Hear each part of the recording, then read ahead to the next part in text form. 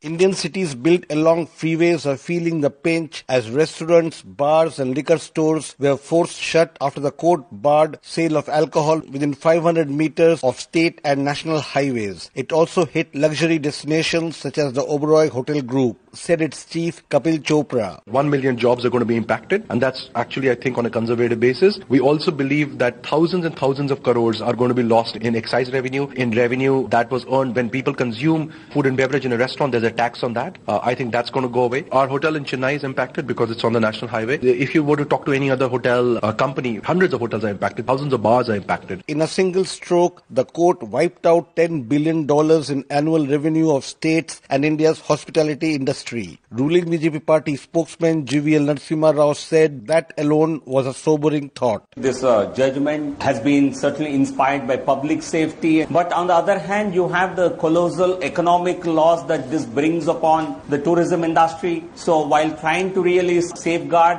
one problem that we are faced with, we are creating a possibly even a bigger problem of unemployment. All the state governments are concerned about it. The industry is worried about it. So how do we try and bring about a balancing act of taking the concerns of the Honorable Court into account, and exactly how do we try and minimize the economic economic impact on the industry? I think this is a difficult balancing act, but it must be really attempted to safeguard the industry, to safeguard employment of millions of people. 146,000 Indians died last year in road accidents, many of them victims of drunken driving. Activist turned politician Prashant Bhushan argued the ban must be taken in good spirits. I am not in favor of prohibition because prohibition rarely succeeds, but innovative ways have to be devised to curb the use of alcohol. The order of the Supreme Court regarding ban on liquor shops and bars, etc., serving alcohol along highways is one such curb which will go a long way. For Newsbreak,